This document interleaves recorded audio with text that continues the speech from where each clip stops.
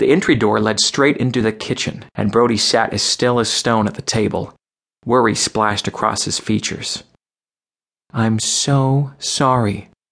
"Are you okay?" He stood and met the distance between them. "Did your cell phone battery die?" Brody Thomas didn't look like the sort of man who would hold his girlfriend accountable. A man who had a hand as hard as a paddle, and a belt that left red stripes after it kissed her bottom. But he definitely was that kind of man.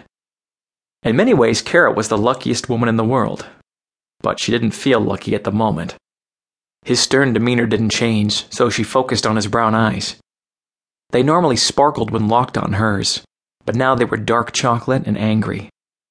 Kara looked down as the blood rushed to her cheeks, and she studied the tiles on the kitchen floor.